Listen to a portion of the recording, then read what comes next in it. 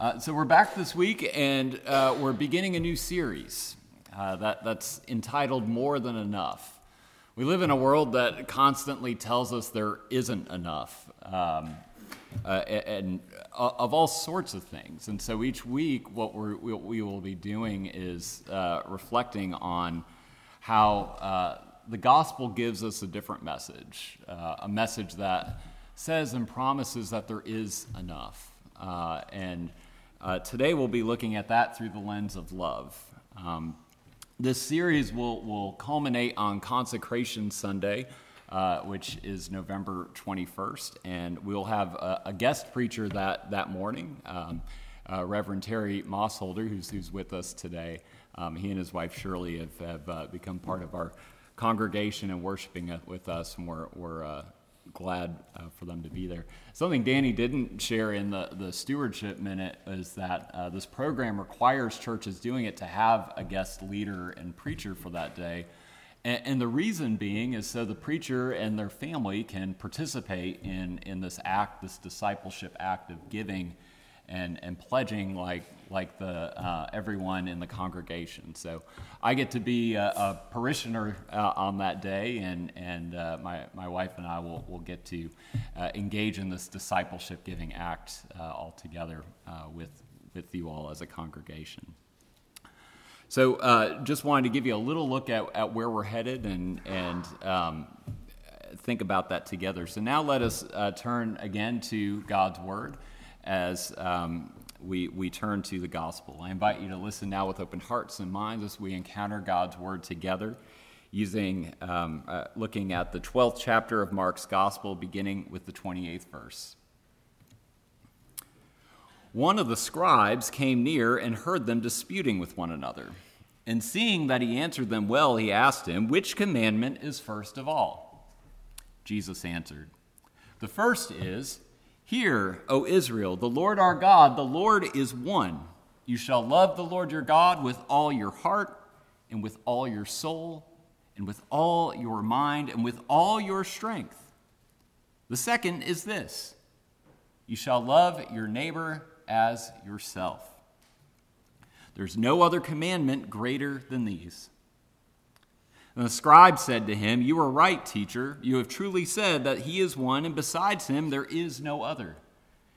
And to love him with all the heart, and with all the understanding, with all the strength, and to love one's neighbor as oneself. This is much more important than all whole burnt offerings and sacrifices.'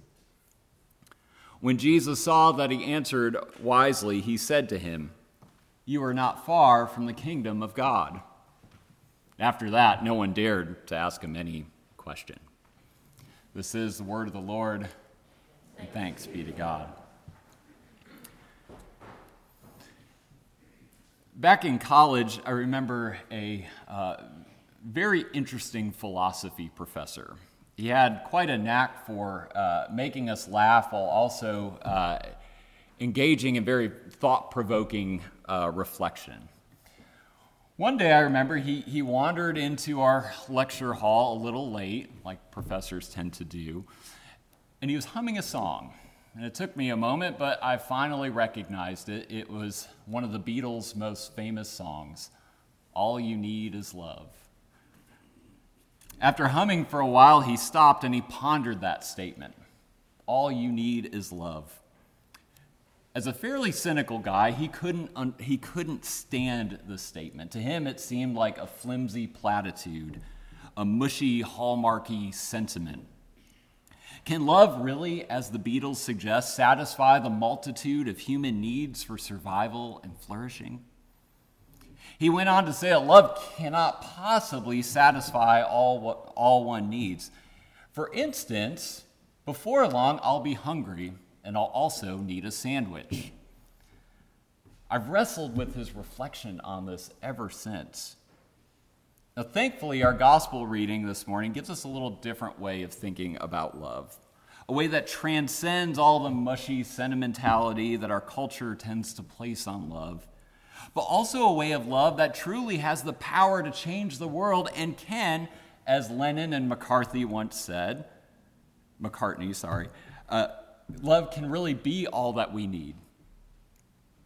In our lesson this morning, Jesus is in the temple. It's the final week of his life on earth in Mark's gospel. Soon he will be arrested, crucified, and will die. He's been teaching in the temple, and a cadre of folks have been coming to him: Pharisees, Sadducees, Herodians, and the like. All folks of competing religious elite interest groups at the time have been coming to him, asking him questions, engaging in thoughtful dialogue and debate.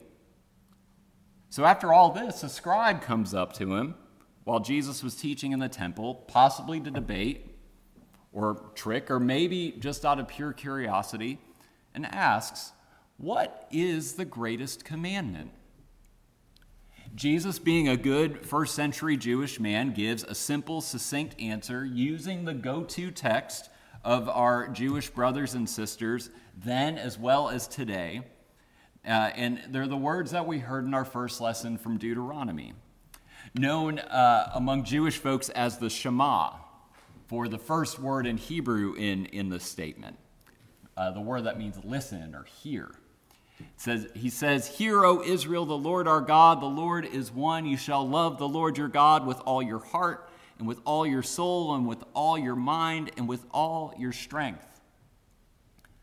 This love of God, Jesus says and reflects, is total. It's all-encompassing. It's of the heart, soul, mind, strength. It is a textbook use of the Greek word here, agape. Agape love that is unconditional, limitless, unbounded, a love that cannot remain only in the heart, but also must be embodied in one's mind, soul, might, strength. We tend to think of love as a simple feeling, what theologian Reinhold Niebuhr would critique as a sentimentality. You know, the stuff of greeting cards and cheesy commercials. It's easy to see how this kind of superficial, flimsy love cannot possibly encompass all one needs, as the Beatles song goes. But love, this kind of agape, unconditional love of the heart, soul, mind, and strength, is a total, limitless love that cannot be bound in mere feelings. It must be acted out. It must be lived out. It's this kind of love that can move mountains, and it's this kind of love that can change the world around us. But Jesus doesn't stop there. He doesn't leave it just with the love of God. He goes on to say the second commandment: you shall love your neighbor as yourself. Together, these two statements from Jesus summarize essentially the 10 Commandments. The first 3 commandments deal with the proper love of God. In the middle there, you have the commandment to Sabbath, to rest. The final 6 commandments, though, deal with and concern the love of our neighbors. What's interesting, though, is that the love of God with heart, soul, mind, and strength is matched by love of one's neighbor. And it's the very same word used here. It's the very same use of the Greek word agape. Both our love of God and of neighbor is agape love. We're called to unconditional, limitless, total, and all-encompassing love, to love God and our neighbor with everything we have.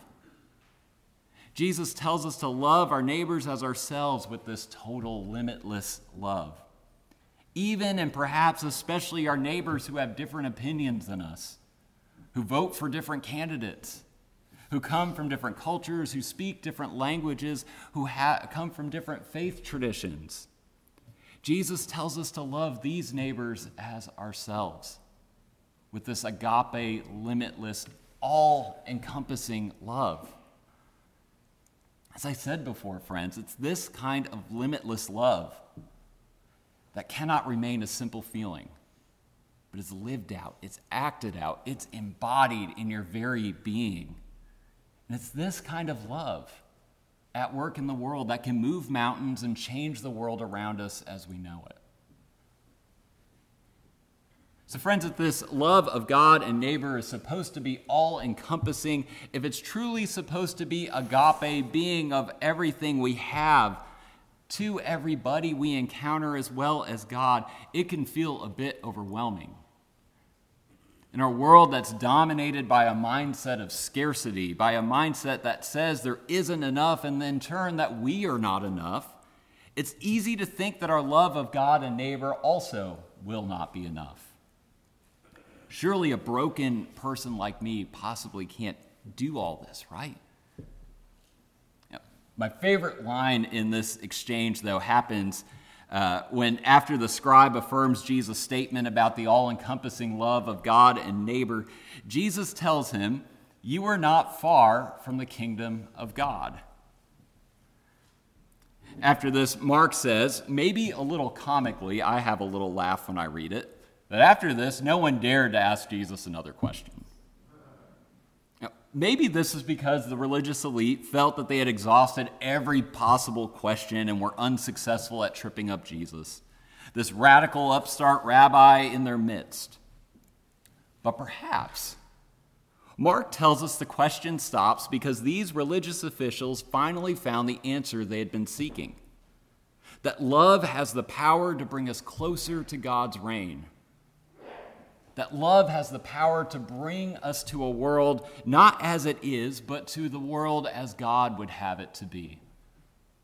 When we love God and neighbor with everything we have, when love is our very motivating force, our reason of being, we can be sure, as Jesus says to the scribe, that we are not far from the kingdom of God. The kingdom is not just something in the future and the sweet by and by. It is, Jesus tells us that it's something that can be lived into and experienced here and now. How? Love. When we love, when we even just strive to love God and neighbor, even though we will surely fall short as broken people in this effort, when we do this and when we strive towards this, Jesus tells us that we are not far from living into God's reign on earth. It's almost as if Jesus tells us that trying and striving to love God and neighbor more and more is itself enough. Doing so makes a difference in this world, and it can bring us closer to God's reign, to the world as God would have it be. And we know what this kind of mountain-moving, transformational love looks like, because Jesus himself is this love. He embodies it. He is his very being is this kind of love. Friends, we know what it looks like. This love looks like Jesus. As his disciples, when we seek to live this love out, even though we will fall short, it can be enough. This love can be enough to move mountains and to change the world. Catholic scholar William Cavanaugh told a story about a woman he met while living in Santiago, Chile, named Rosalinda. Rosalinda lived in a small wooden shanty with her mother, and their very modest income came from the potholders the two of them would crochet together and sell at the marketplace in their neighborhood. When Rosalinda first welcomed William into her home, she presented him with a small crocheted bird that was meant for grasping hot tea kettle handles. Cavanaugh's instinct as a well-off American was to open his wallet and to pay Rosalinda. But after thinking about it for a second, he knew that would be wrong. It was a gift, after all. He reflects that money would have turned this gift into an exchange, and it would reestablish the social boundaries between them. Instead, Rosalinda offers him this small bird as a gift of love, a gift that represents a total love from her hands, her heart, and from her very livelihood. This expression of love, friends, was enough. This gift and expression of love transcended the barriers between them and their cultures. It allowed them to be in fellowship and friendship together. It was a reminder for Cavanaugh and for all of us that our expressions of love for God and neighbor have the power to change the world from a place where there's never enough to a place where all are fed, all are welcomed, and most importantly, where all people are loved for who they are, for who God made them to be. God's love is enough. Our love for God and for one another can be enough. Friends, it's as simple as that. This radical, all-encompassing love has the power to change the world, to move mountains, and transform the world as we know it more and more into the very reign of God, what the Reverend Dr. Martin Luther King Jr. called the beloved community. Though we'll stumble at times, and be sure we will stumble, may we seek to live faithfully into these two commandments that set us on a path of radical, all-encompassing love of God and neighbor, fully giving of ourselves, of our very selves, to each other in a spirit of solidarity and grace. May it be so, friends. Amen.